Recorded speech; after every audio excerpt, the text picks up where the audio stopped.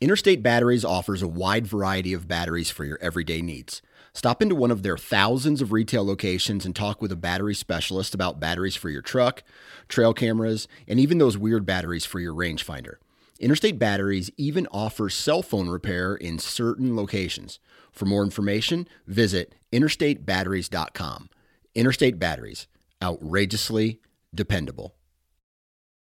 Transform the way you hunt with the all-new Base cellular trail camera connected by the Moultrie mobile app. Moultrie Mobile's industry-best app gives you complete control over your camera settings, up-to-the-minute updates from the field, and other interactive scouting tools on your smartphone or computer. Features like weather forecast, advanced species recognition, interactive maps, and a whole lot more. For more information and to make your purchase, visit www.moultriemobile.com. Hey guys and gals, welcome to the Oklahoma Outdoors Podcast, brought to you by Arrowhead Land Company. Here you will be educated, entertained, and equipped to get more out of your outdoor experience. So hold on tight because here we go.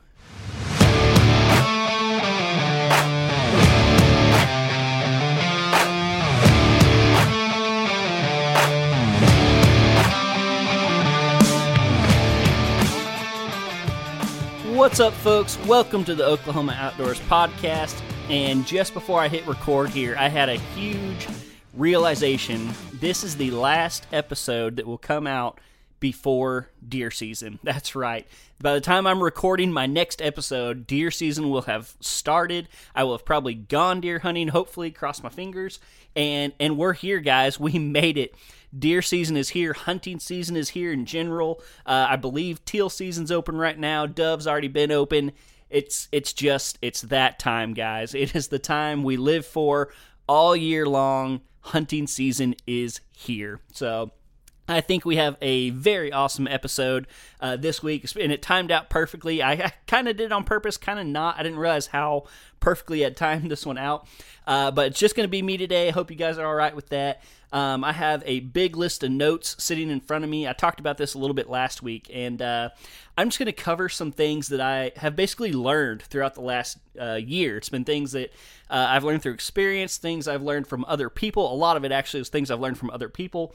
And if most of the stuff we cover on this on this podcast is like Deer 101, this one's going to be a little bit more Deer 201. Like not crazy high level stuff.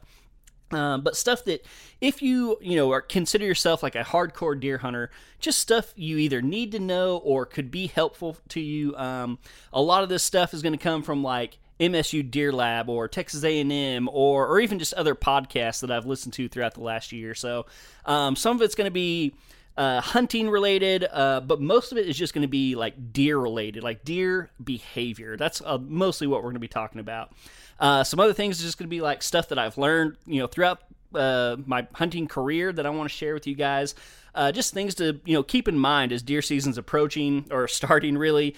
So yeah, just lots of little tips, tricks, but mostly just kind of, this is going to be fairly educational. And then if I have time at the end, I might do a little bit of like goals, hit list bucks, stuff like that. But I think I have quite a bit to cover here. So I'm pretty excited for it.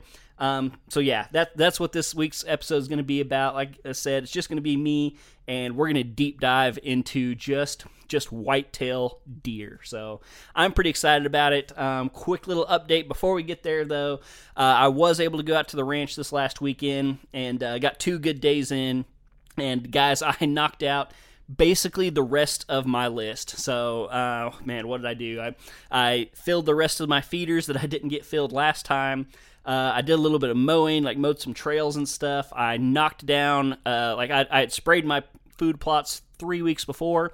Got a great kill on everything. Went ahead and kind of mowed them just to kind of get some of the rubbish stuff down. And then I got my dozing done to where I could get my tractor and drill into the back, got all my food plots planted, got all my cameras set up. I think the only thing that I didn't get accomplished, and it's so funny because I talked about it like twice on this podcast. about checking your feeders ahead of time. Well, I did that. I checked all my feeders ahead of time, and there was one of them that I was like, oh, I need a new battery for this feeder. So I bought a battery. I took it with me. I hooked the battery up, and the feeder still wasn't working, and I discovered that it was actually the timer. The battery in the feeder was good. The timer itself had gone out, which never happens. Like, I've ran a lot of feeders for a long time, and I've had that happen like maybe once or twice. And so that feeder, it's filled. It's got a good battery in it. Like all the wires and stuff are good. I ordered a new timer. It's supposed to come in today.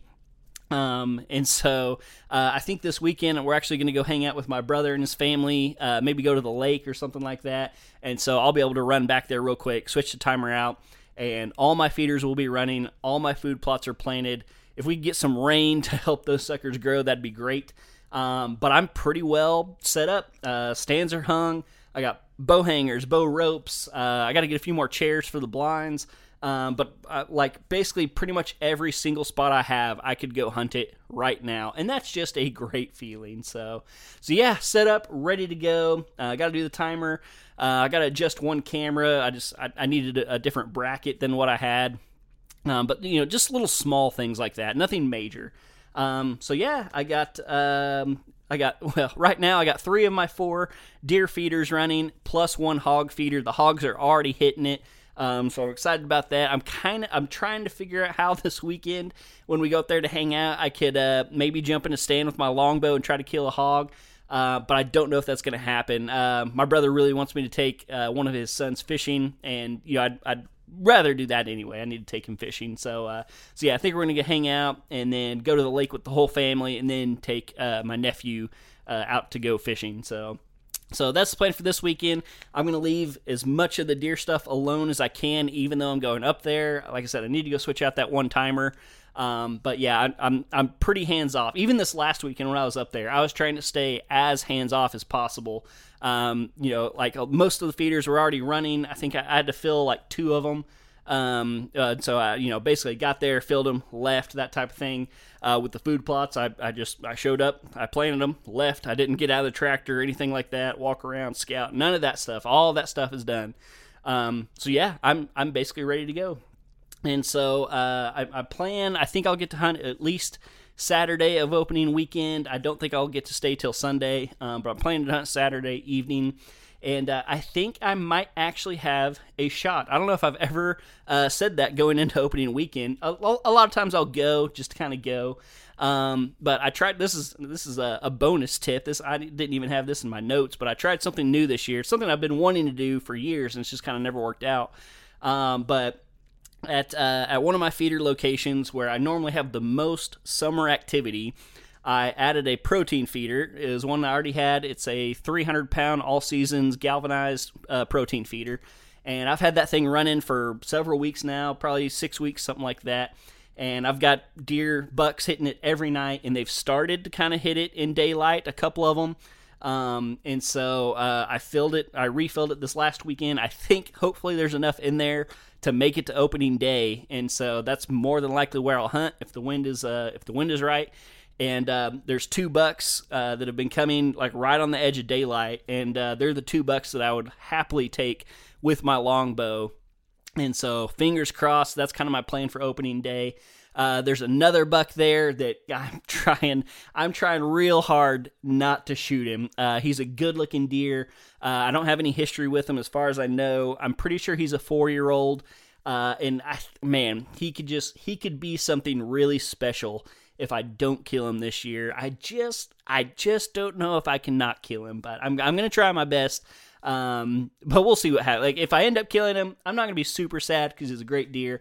But if he did have one more year, I mean, he could be something cool. So anyway, enough about that. That's enough for this intro. I already laid out, what we're going to be talking about this week. So yeah, that's going to do it for my intro here. We're going to hear a quick word from our sponsors, and then we're going to get into a big-time deer education course. So I hope you guys are ready. I hope y'all are fired up for this hunting season. And yeah, let's do this thing. Let's go. It's hunting season. Here we go. Right after a word from our sponsors. Let's freaking get it.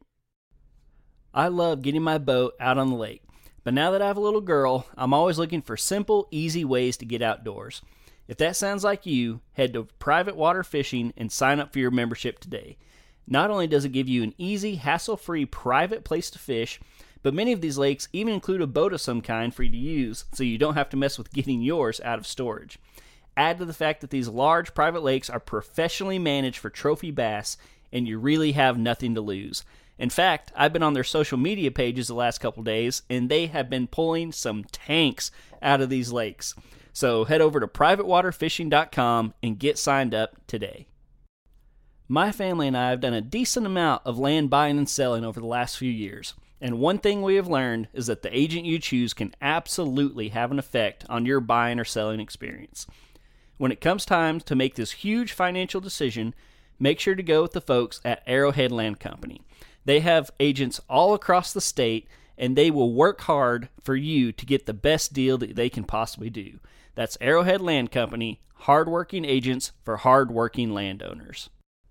All right, folks. Velvet is gone, and bucks are shifting to their fall patterns, and that means it's prime time to start using Deer Lab.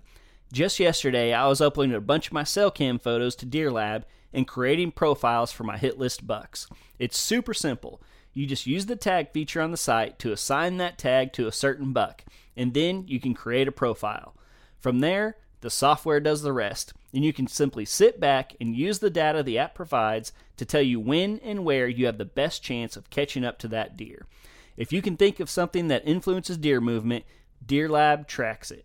Weather, wind, time of day, location, moon phase, it does it all. And all you have to do is upload the photos.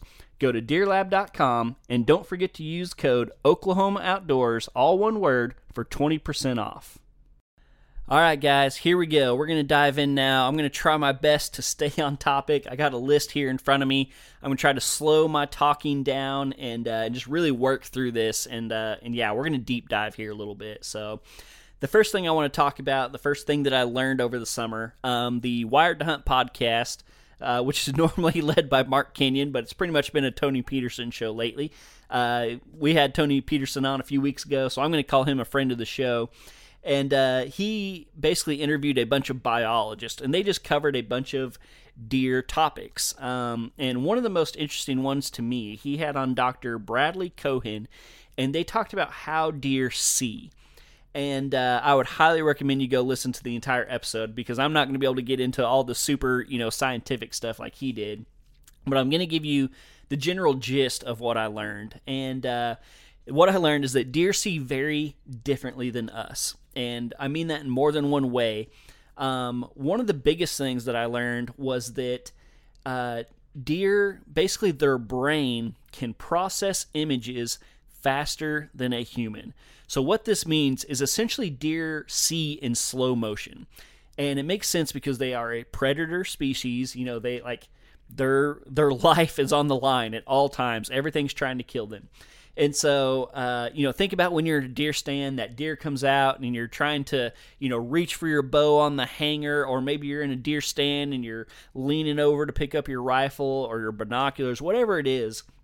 You may feel like you're moving super slow and smooth and stuff, but to a deer, that is like how we would see. Like if you think you're moving slow, that's probably how they would see if we were just moving in normal time.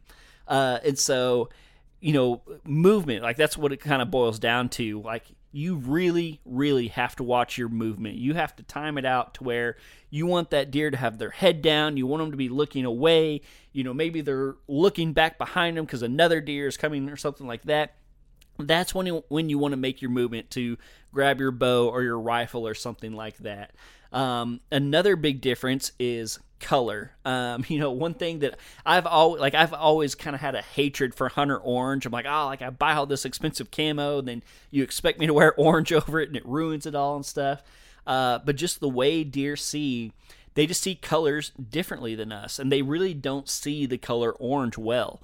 They see blues super well. And so, a lot of guys are out there in their blue jeans. That is way worse than wearing an orange vest. And then one thing that he talked about was a lot of fabrics, like in clothing, are made with dyes, and so it'll be like a base, it'll be a white fabric or whatever that's made out of, and then they use dyes to kind of color it. And a lot of the dyes that they use have blues in them, and so even though to us it doesn't stick out, or it doesn't look bright or blue or anything like that, to a deer those blues stick out. And so who manufactures the clothing he talked about is a big deal. And then one thing that he kind of I feel like I knew this. I feel like I've been learning it over the last couple of years. Camo patterns are for humans, not deer.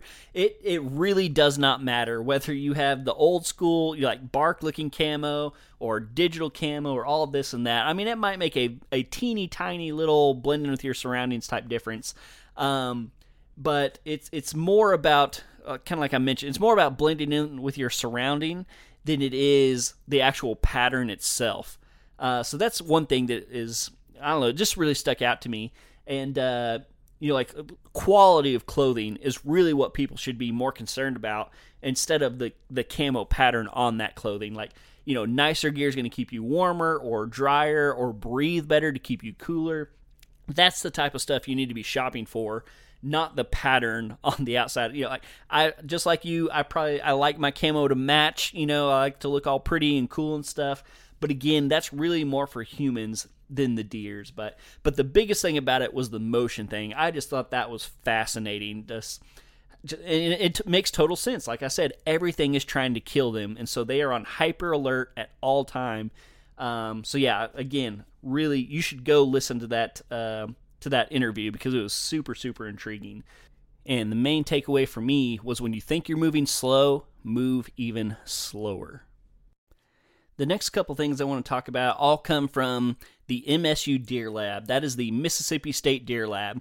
And if you guys are not keeping up with them, you're making a big mistake. If you want to learn about deer, there are not many places better than the MSU Deer Lab. They have YouTube videos. They have their own podcast. The podcast has kind of slowed down as of late. They put a bunch out, and then it's kind of taken a back seat lately. But it's two guys. It's Dr. Bronson Strickland and Dr. Steve Damaris. They run the Deer Lab, and they kind of, they do they guide all the researchers, their grad students and stuff, and they do some really, really amazing research. And you can, some people argue, hey, that's Mississippi, but a lot of this stuff is going to apply to us here in Oklahoma as well. So they did a big collared deer study where they put deer collars on bucks, followed them around for a certain amount of time. And they put out, I want to say there's 9 to 11 pretty short videos. They're 4 to 5, or most of them are 4 to 5 minutes. And they just learned some amazing things about how bucks move, when bucks move, where they move. And so again, I would really, really encourage you to go watch all those videos. But again, I picked out a couple of the highlights that I'm going to talk about here that I think are really, really important. So the first thing I want to talk about, one of them they just kind of did a general study of how far bucks move. So again, these are bucks. They tracked them for a certain amount of time, and they were collecting data points pretty regular. I want to say every hour they got a data point from all these different deer. And in this one particular study that I'm about to talk about, they were really focused on two things. They were focusing on total path length, which is basically how far that buck walked throughout the entire day. So he went from point A to point B to point C, C to D, so on and so forth. So how far he just walked in total. And then they also studied the net displacement. And so what that is basically they picked where he started, where he was bedded. He got up, he went and walked around, and then where he finished and how far apart those two distances were. And so, there's a lot to learn here, how much they're traveling throughout the day. And then they also studied this in 2 different times a year. They basically did pre-rut and then during the rut to study how much difference there is in those 2 times a year. And so got a lot to unpack here, so stay with me. So one of the bucks that they followed in the early season, and this is again pre-rut, so his total path length throughout one day was 1,500 yards, and so just over a mile. So he got up from his bed, he walked through the woods, walked through food plots, ate all that good stuff, and then he bedded back down. And when he bedded back down, his net displacement, so from the distance from one bed to his next bed, was 950 yards. And so, again, walked about a mile. Most of that movement was at night. There was a little bit during, right after sunrise and right after sunset, but most of that was traveled at night. And then he wound up almost 1,000 yards from where he started. And so, buck beds, we've talked about buck beds several times on this podcast. It's a huge kind of buzzword in the hunting industry. There's people, forming their whole hunting strategy around buck beds. And I'm not saying that's a bad thing, but you need to keep this study in mind if you are a buck bed hunter, because, if you are like, let's say you find one buck bed and you're like, all right, I'm going to hunt this buck bed. That buck, he might have bedded there the day before, but he might be 1,000 yards away from there that next day. And so that's something that was super interesting to me, because I think a lot of people, especially with following the hunting public guys and just all this buck bed craze, I feel like people, they think if they find a bed, they have it made. And they're like, all right, like that buck's going to be here. And it's just not the case. Like they bed in the same area. 1,000 yards really isn't that awful far. But it's definitely not within bow range, or even rifle range for that matter. And so bucks they're not going to be in the exact same place every single night. So I think that's important. But what's even more important with this study is that if you look at that same buck, same location, same year, and you move to the rut. So again, early season, his total path length was 1,500 yards. His net displacement was 950 yards. Fast forward to the rut, his total path length went up to 2,300 yards, 2,300 yards. So not quite double, but a whole lot more. And then also another interesting thing was that if you look at the time of day, a whole lot of that movement was during daytime. And a lot of it too was during day, like midday. And you can follow his route on the map. That's what I'm saying. You should go look up these videos because it's very interesting to watch this stuff. And he went through like a couple different food plots. He went into a big ag field.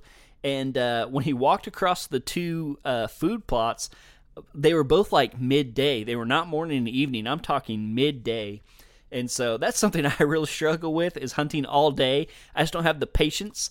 But man, if it's peak rut, like, you need to be out there, because these bucks, they really are moving. They're moving more in daylight, and you just got to be out there. But then also, his net displacement was 1,600 yards, so almost double.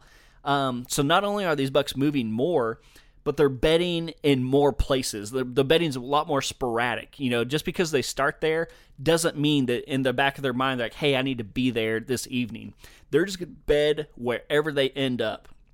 And so I think that's a big part too. And then also, like, if you're a small parcel person, I mean, this would really, really stand out to me if I was hunting a small parcel, because these bucks are on their feet. You hear the stories of people shooting bucks during the rut, and they say they've never seen that buck before, or they don't have any pictures of it or anything like that. These deer are just covering ground during the rut. And a lot of it, like, if you follow the map, again, super interesting, you should go watch it. He's not necessarily branching out into places he has never been before. He's just traveling more, and it's more sporadic. Like preseason, he's like, hey, I'm going to this spot because that's my goal. Like, I'm going to feed, or I'm going to water, and then I'm going back to feed, and then I'm going to bed. During the rut, it's kind of all over the place. He's still kind of in his core area, but he's just traveling all over that core area in more random patterns looking for does. So much more daylight activity, much more travel. Another thing that they learned, kind of a separate topic that they learned during this Collard study, is that there are basically two types of bucks. There are sedentary bucks and mobile bucks. 2/3 of bucks are sedentary bucks, and that's probably what I have more experience with from what I've found from running my trail cameras over the years and stuff. And these sedentary bucks tend to stay in the same place, and then every once in a while they might go on a little excursion, but it's just going to last a day or two, and then they're going to come back. And again, this is 2/3 of bucks, so the majority of the bucks are this way. And these bucks tend to usually have a summer and a fall range. And again, running my trail cameras and stuff that I've been running for years, that's kind of what I see. A lot of times you have a lot of these bucks kind of grouped up in the summer in one spot, And then about this time of year, late September, early October, you see them branch out and they head to their fall range.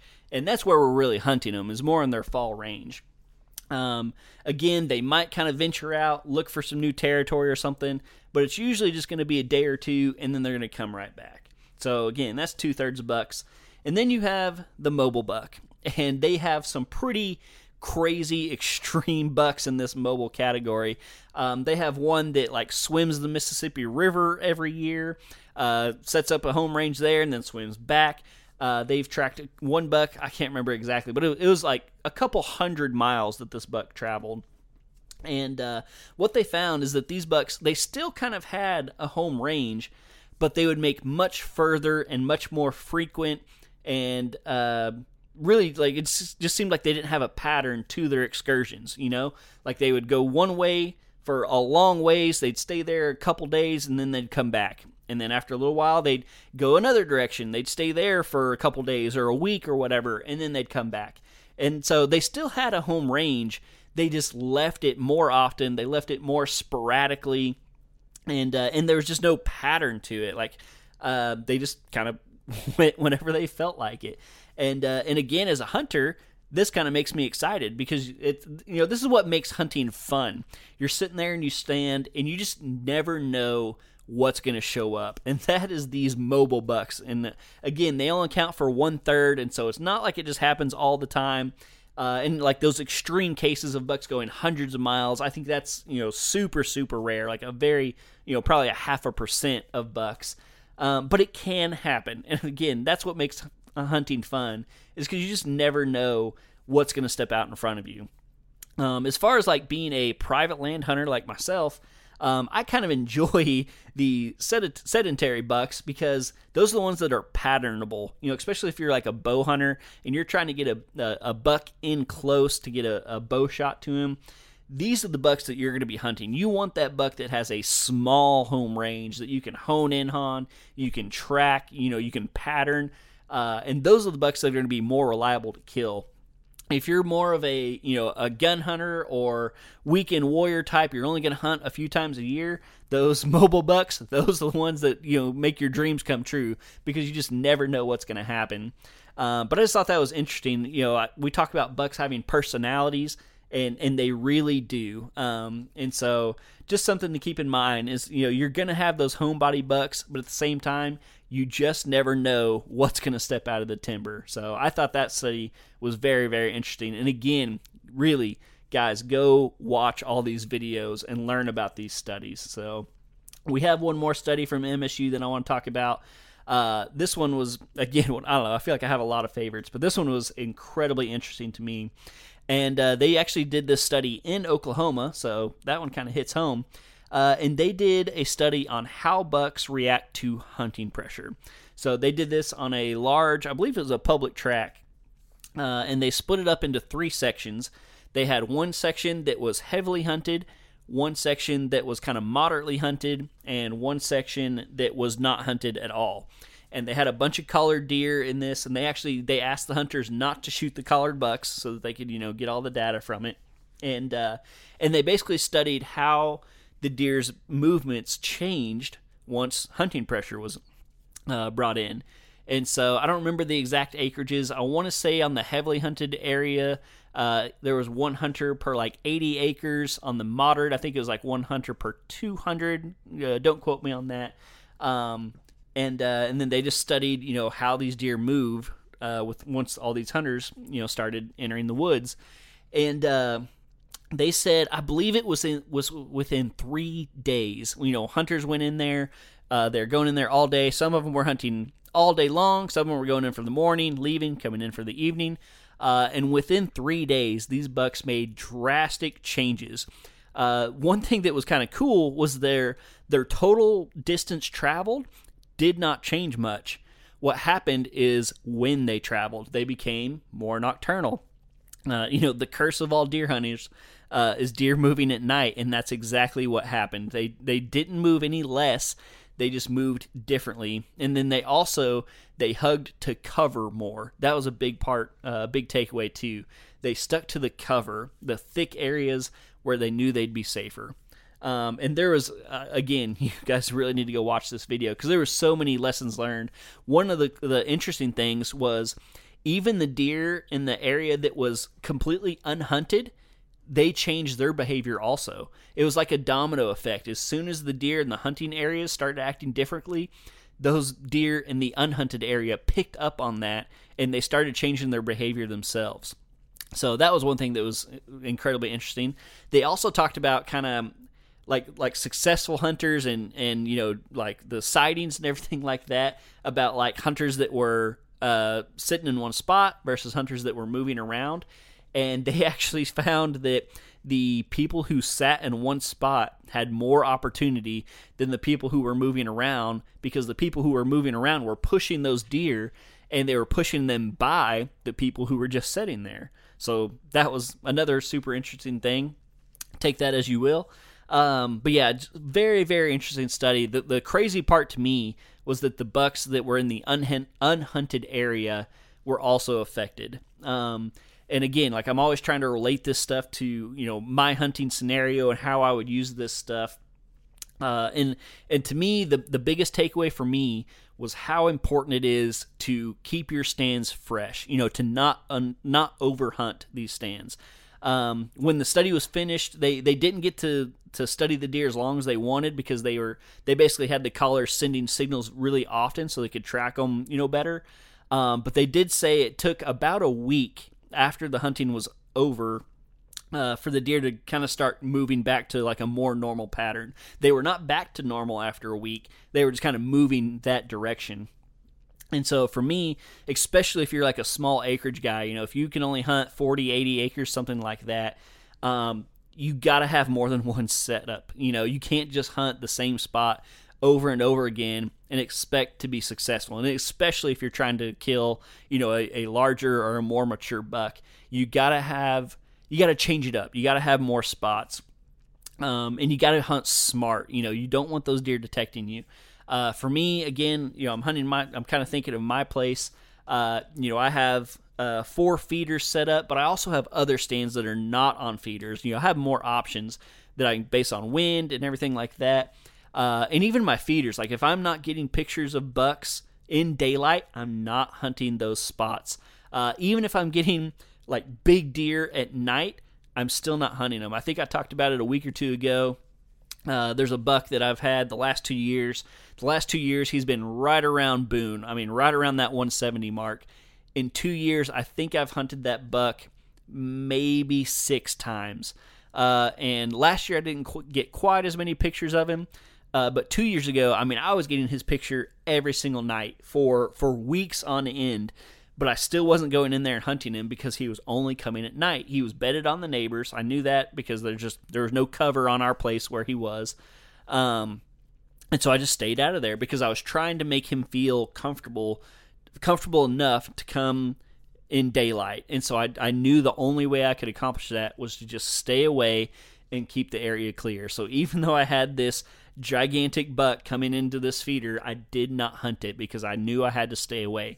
And it's just like, if you're going to, like me, I'm a weekend warrior. Like many people, I work during the week. I can't hunt whenever I want to. If I go up to hunt for a weekend, I may make it up in time to hunt Friday afternoon. Then I'm going to hunt Saturday morning, Saturday evening, Sunday morning. Then I'm probably going to head home. And so you got to spread yourself around. Like you don't want to hunt the same stand 4 hunts in a row or whatever, and you're hitting the ground 8 times if you're hunting the same spot 4 times because you're walking in and then you're walking out, and you don't want to do that. You got to keep it fresh. Hunt it one afternoon, maybe give it a break the next morning, maybe hunt it the next afternoon, and then leave it. You got to keep it fresh. Now, again, there's like I learned something else. Like you kind of get a benefit of being a weekend warrior because it forces you not to overhunt these spots. If you have multiple locations and everything, I can, like if I want to, let's say there is even a deer coming in that I want to try to kill, I might hunt it a time or two in a weekend and then I'm out. I'm back at work, I'm back with the family, and it gets 5 days or whatever to with human free. Those deer get to get in there and, not be pressured or anything like that. And then if they're still there, I'm going to try them again the next weekend. So again, like as you're, like again, go listen to all these, buck movement things. But as you're listening to him, don't just take the knowledge for what it is. Try to apply it to your situation and how it can help you take advantage of these deer. I loved that study. Again, go listen to it. I feel like I just keep saying that, but I really mean that. Go listen to all these videos from the MSU Deer Lab. But keep it in mind. Also, like with the whole moving around thing, take advantage of your neighbor. If your neighbor's the kind that can't sit still and is going to be up or around, walking around, sit tight. Let them push those deer to you. The Hunting Public guys, if y'all have ever watched them, every year Jake goes up to Wisconsin, and if you've ever seen those episodes, it sounds like World War III. Opening day of Wisconsin, like it would scare me because you just hear so many gunshots. But Jake and his family, their strategy on opening day, they go in insanely early. They sit there in the dark for hours, let everything calm down. And then as the sun comes up, they'll see some deer movement, but then they sit really long. And when all their neighbors start getting up and start heading back to the cabin to go hang out, they get a whole second wave of deer movement coming in. You can do the same thing on your place. Take advantage of those neighbors and let them push the deer to you. All right, moving on to our next lesson. This one's kind of the combination of the MSU Deer Lab and Adam and Matt over at Land and Legacy. And it's just how much a deer eats every day. So they know that deer, on average, let's say it's a 150-pound deer, they're going to eat about 6 to 8% of their body weight every day in wet weight. Like, if they go up and they pick a leaf, that leaf has water in it and stuff, that's considered like wet weight. And so 6 to 8%, if you, let's say average 7%, that's going to be about 10 pounds. They need about 10 pounds of forage every day, one deer. And MSU has a great video that illustrates this, and he's, talking about all this stuff, and he has this giant Tupperware there, and he actually has the amount of leaves that it would take to, make up that weight. And so the whole time he's talking, he's just pulling out handfuls and handfuls of these leaves. And, he ends up with this giant pile. And again, that is for one deer for one day. And so I think a lot of times as deer hunters and deer managers, our mind comes to food plots. And we're like, all right, if I make this food, I'm doing all this for the deer. I'm feeding the deer. I'm providing for them. And yes, you are. Like, you are helping them. And you are taking weight off of the native forage by helping that, especially if you're, like in my case, I just planted 6 acres of food plots last weekend. And I was planting that, like I was turning Bermuda grass pasture that has zero effect, zero benefit for deer. I was then turning that into a food plot of wheat and turnips. So yes, much more beneficial. But again, like if you look at the amount that this guy pulled out into this pile of what it takes to feed a deer for one day, your food plot is not doing near as much as you think. And that's where Adam and Matt come into it, because Adam and Matt, they're huge on native species and doing all-around habitat work. They preach all the time, food plots are for hunting. They're not for feeding deer. It takes way, way more than that. And so that's just one, like, again, just having that visual, it really put it into perspective for me of honestly kind of how bad the habitat is at our place, because it's a cattle ranch. Like, it's not necessarily out there for wildlife. And I do have my little back area that I can manipulate and stuff. And, this spring, I should say, we did a bunch of burning. I did some dozer work. I cleared some cedars and stuff like that. But I just have so much further to go. And it was almost it almost pained me a little bit, again, just seeing that visual of how bad our habitat is, and just how, like, the lack of food there is. Again, our place has very, very little timber. Quote, I'm putting this in quotes, what timber there is mostly cedar trees. We do have a lot of young growth that's better for deer. We don't have a lot of mature trees because the previous owner basically dozed the entire property back in 2008. And so, in some senses, I have a blank canvas. Like, it's, I don't have to like bring in a logger to clear all these trees. We have the equipment to do it. I just got to get in there and do it. Like, I can do so much better with what we have than what is out there. And so, again, like, yeah, food plots are great. Especially, like I said, if you're taking stuff that is not beneficial for deer and turning it into what is beneficial, but it's not enough, most likely, and you need to manage your native habitat, your trees, your grasses, shrubs, all that type of stuff, because that is really what's feeding your deer. Food plots are great, feeders are great, but the large majority of the deer's diet is going to come from stuff that really you have nothing to do with. Like, it's nature's pantry. That's really what the deer are eating. So that was kind of a quick little lesson. But again, go watch that video for like the 1,000th time of the MSU Deer Lab where he's pulling out the leaf matter. He just really drove home how important it is to manage your entire landscape and not just your food plots. All right, we're going to transition here just a little bit. We're not done yet, but we're going to move from things that I've learned from other people into things that I kind of learned myself.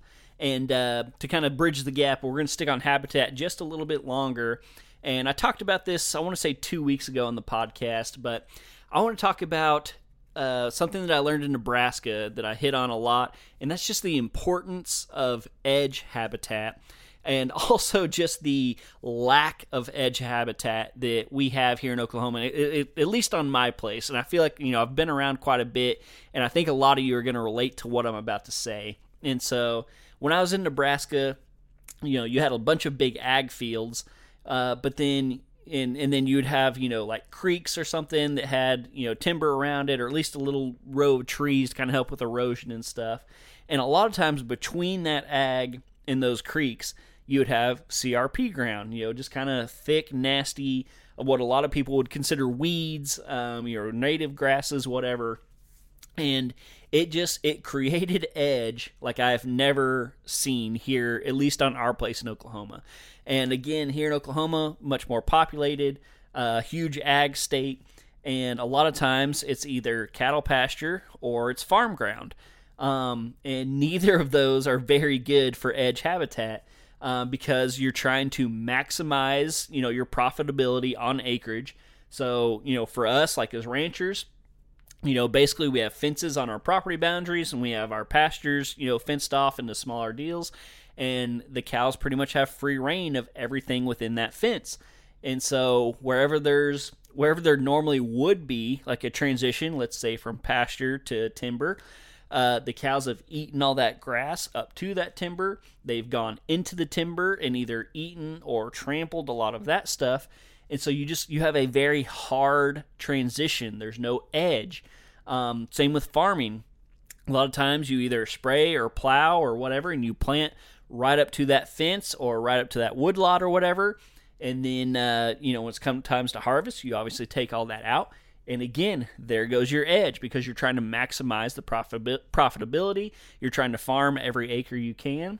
And again, you lose that edge. And so just, again, like trying to, wrap my head around this and try to figure out how I can help this out. Because again, when I was walking around in Nebraska, I'd be following these edge habitat areas, and like the deer sign was just outrageous. It was just deer bed, deer bed, deer bed, rub, and so I wanted to try to figure out how I could do that on our place. And so one thing that I mentioned on that podcast, something that I want to try is, first off, sorry, let me back up a little bit. So I mentioned I planted my food plots this last weekend.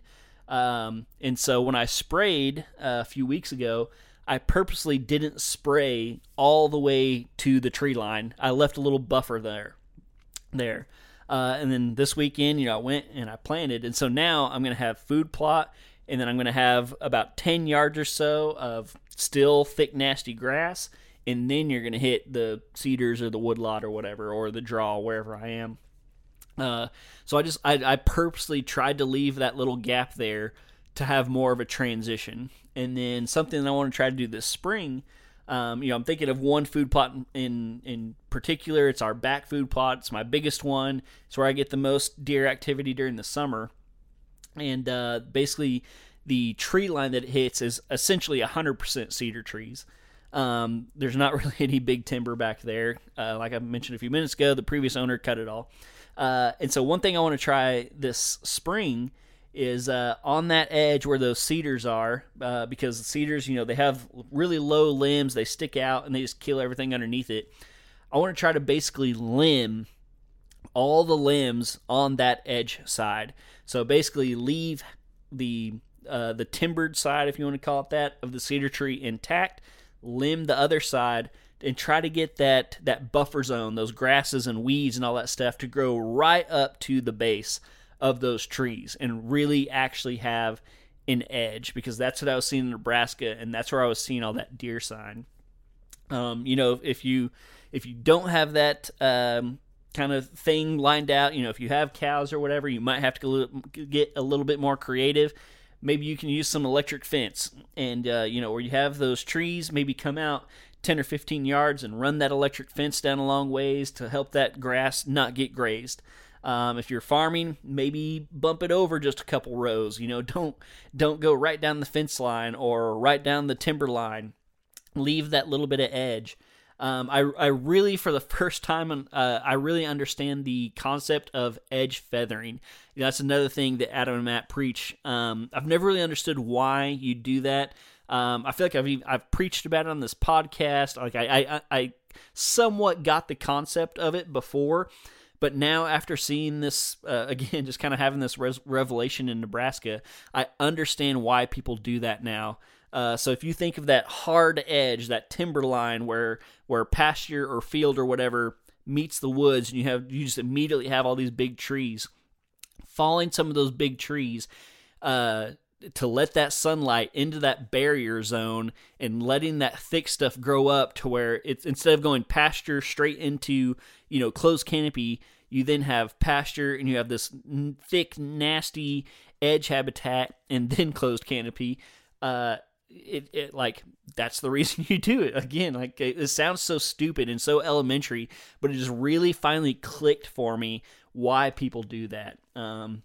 So again, that's just something that really, really, really hit home with me this summer. Let's see here, what else is on the list? This stuff was kind of more into the hunting zone. Just something to really keep in mind as we head, especially early season here, and as we head into deer season.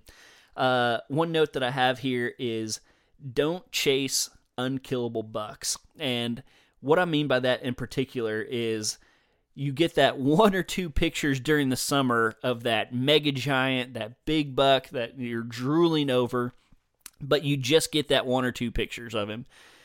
Don't waste your whole season chasing that buck that more than likely is not going to be back. Or if he does come back, he might run through, one time during the season, enough to kind of ignite that hope again. I've been there, guys. I've chased that deer. Don't waste your season. Even if he's a mega giant, if he's not coming around, there's no sense in hunting him. Hunt the deer that are showing up.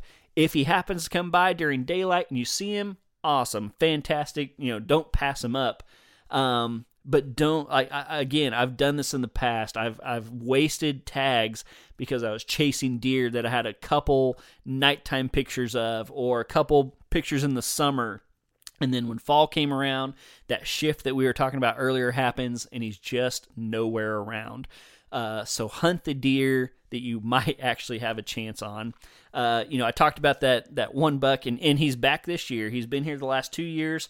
This year he's a 7-year-old. He's actually shrunk. He went from a big, massive 10-point down to like a more mediocre 9-point. Still a great deer. I'd still be thrilled to kill him. I would put him on the wall for sure, but he's just not quite what he used to be. But I learned that lesson on previous deer, and that's why I've not been hunting this deer that I'm talking about near as hard as I did in the past, because I've learned, like, he's not on our place. He comes onto our place at night to eat at one of my feeders, but he lives on the neighbors. And so there's no reason for me to go hunt that stand and waste all that time that I could be chasing other deer when he's not going to show up. I think in 2 years, I think I have 3 daylight pictures of that deer. I have one in the morning that's like full on daylight, and I have 2 where, he's within like 10 minutes of legal light. Just kind of, it was the right conditions. I think both of those times were late season. One of them I was with my wife in Oklahoma City at a Christmas concert. And then the other one I also couldn't hunt. But like I was so interested in this deer that I remembered that specifically, like where he was when he showed up. But it just wasn't worth it to hunt him. And like when he did come those evenings, you bet your bottom dollar I was there the next day in case he did it again. But of course he didn't, and he's still out there. Who knows? Maybe in his old age he's gonna change his mind and show up in daylight. I've seen deer do that. But just, you got to be smart, guys. Like you gotta know if a deer is killable or not. So that's one of my big tips. What else do we got here? A big one, I preach this all the time. Y'all know I am a huge fan of late season. So just my tip is don't forget about the late season.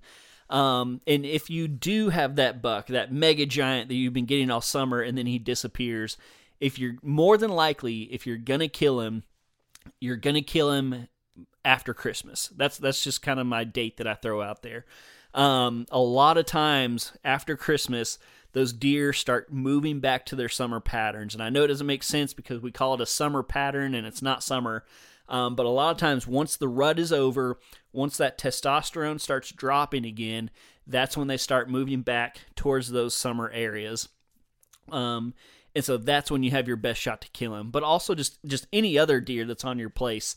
They just, after the rut is over, after Christmas, a lot of people are out of the woods. There's way less hunting pressure. People have either gotten their buck, or they gave up after rifle season and they're not hunting anymore, or their feeder ran out and they don't want to fill it again. There's just way less people hunting. And then deer they're slaves to their stomach. They have to regain all that weight and energy that they put out during the rut, and they got to get it back before winter comes. And so do not give up on the late season. Y'all are probably sick of me hearing about it. I have killed more bucks probably after Christmas than I have before Christmas. Now this last year, I killed 2 of mine before Christmas. I think the other one was either like 2 days before Christmas or 2 days after Christmas, right around that time. But yeah, like if you take away this year, I've definitely killed more after Christmas than before. It's just a great time, especially for a bow hunter. You can get those feeder setups or that food plot setup to where you can kind of control things, wait for the right wind, and they're just more likely to come out there in the evening during daylight hours. Another random hunting tip I have for you guys is pay attention to the past. Deer Lab and your trail cameras, a great tool. Keep up with them. Keep up with your past trail camera history.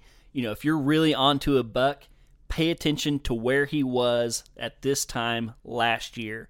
Or more importantly, look ahead. If it's coming up to November, look at where you got pictures of him, where, when, all that stuff. If he showed up in daylight at a certain time last year, you better be there that time this year. I usually like to hunt, the day before, that day, and the day after, if at all possible.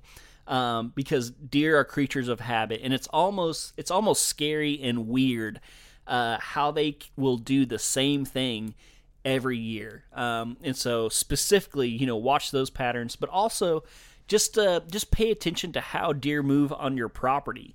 I hunt way differently timeline-wise on this property than I did on our last property that I hunted for 7 or 8 years, however long it was.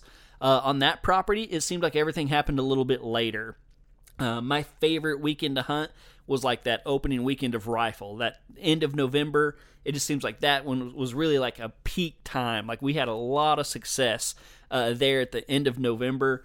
It seemed like late October was almost worthless. Like deer just, the rut wasn't happening. They weren't moving yet. And then kind of as you got into November, Again, it was more like mid to late November when things really heated up. This new property, completely different. Like I will do anything to hunt that last weekend in October. And before I thought that was a Midwest thing. I thought that was like, just deer in Oklahoma don't do that. But it turns out we're only 30 miles from where I used to hunt, but the timing of the rut and the movement and all that stuff, it's just different. And it took me a little while to learn that. The first year we had that property, I got 2 pictures of these like crazy bucks. One of them was the 30th, one of them was the 31st. That would have been like 4 years ago, I think. No, wow, longer than that. We've had this property longer than I thought. But then the next year after that, it was the first year I really set out to hunt it, and I ended up killing actually the biggest buck of my life on October 27th, I think it was. And again, on our other property, like I might have been hunting, but I wouldn't have been like really trying to get there and hunt. What is it? 2 years ago during muzzleloader season, I famously missed 2 bucks in the same week with a super cheap muzzleloader I had. Both of them were great bucks. This last year, my buddy Randy came up and muzzleloader hunted with me. He shot a great 8-point that weekend. And so just pay attention to trends, because things are going to happen at about the same time every year. Like I know that weekend is a great weekend to hunt now. And it just is, because I have that historical data. So not only pay attention to individual bucks and your trail camera stuff, but also just pay attention to trends, because deer just they're gonna kind of follow each other's lead, just like we talked about earlier with deer learning from other deer with the hunting pressure thing. Even though there wasn't hunting pressure where they reacted to it. It's just like that with just about everything else. If a doe comes into heat, those bucks are going to know about it, and they're going to start reacting to that. Same thing with late season. Again, like every year, without a doubt, around that Christmas time, bucks start coming in. They start coming in every day. They start coming in during daylight. I just know it happens every year. That's why I don't get panicky if it's halfway through December and I haven't filled a buck tag yet. Again, like y'all are probably sick of me repeating myself. 2 years ago, I filled both my buck tags. One of them January 1st, one of them January 8th. I didn't panic. I knew the deer were going to be there. So pay attention to those trends and learn from the past. You have to be a student of the woods.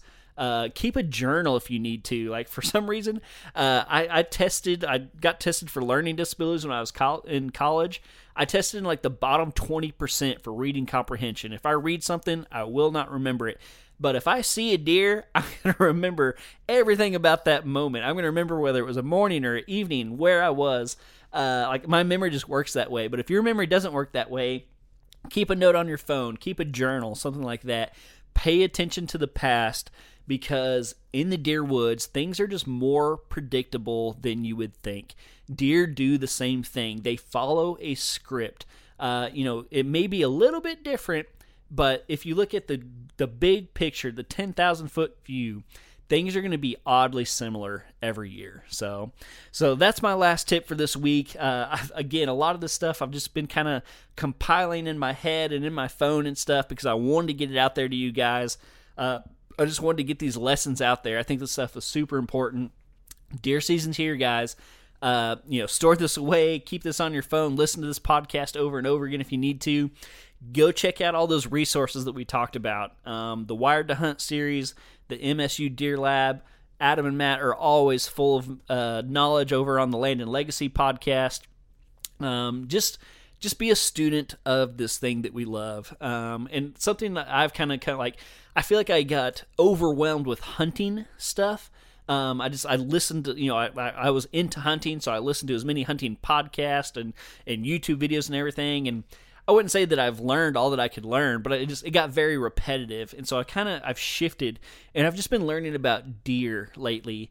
And it has had a huge impact on how I plan to hunt this year, just knowing how deer act. I feel like I know enough about hunting. I need to learn more about deer themselves. So that's the point of this podcast. I hope you guys enjoyed it. And guys, I can't say this enough. best of luck to you all going into this hunting season. Please share this podcast with all your friends and family and anybody you might know, coworkers, whoever. We're going to have a great year, and just like last year, I plan on taking you guys along with me in my intro or episode, whatever it might be. I'm going to tell you guys what I've been seeing out there, what I've been up to, what I plan to be up to. If I have some success, I'm obviously going to be sharing that with you guys. I don't know if I'll be hunting quite as much this year because I have an amazing, sweet, lovable little daughter this year that is just going to require some more time from me. But you can bet your bottom dollar that I will still be out there hunting quite a bit. So I'm excited for this upcoming season. I'm excited to get out there and do some bow hunting and then do some muzzleloader. And then actually this year I probably won't be doing much rifle hunting because I'm going to be in Colorado on an elk hunt. But I just can't wait, guys. It's here. Like I said at the beginning, we made it. So thank you guys so much for listening to this podcast, supporting this podcast. I can't thank you guys enough. If you want to hear about anything in particular, send me a message on social media. That's Oklahoma Outdoors Podcast on Facebook and Instagram. I've done a terrible job of checking Facebook lately, but I'm very active on Instagram. I've been getting a lot of messages from you guys, and I love it. I love interacting with you guys. So thank you once again from the bottom of my heart. I hope you all have a fantastic year. And let's just get out there, have fun. And until next week, I will see you guys right back here on the Oklahoma Outdoors Podcast.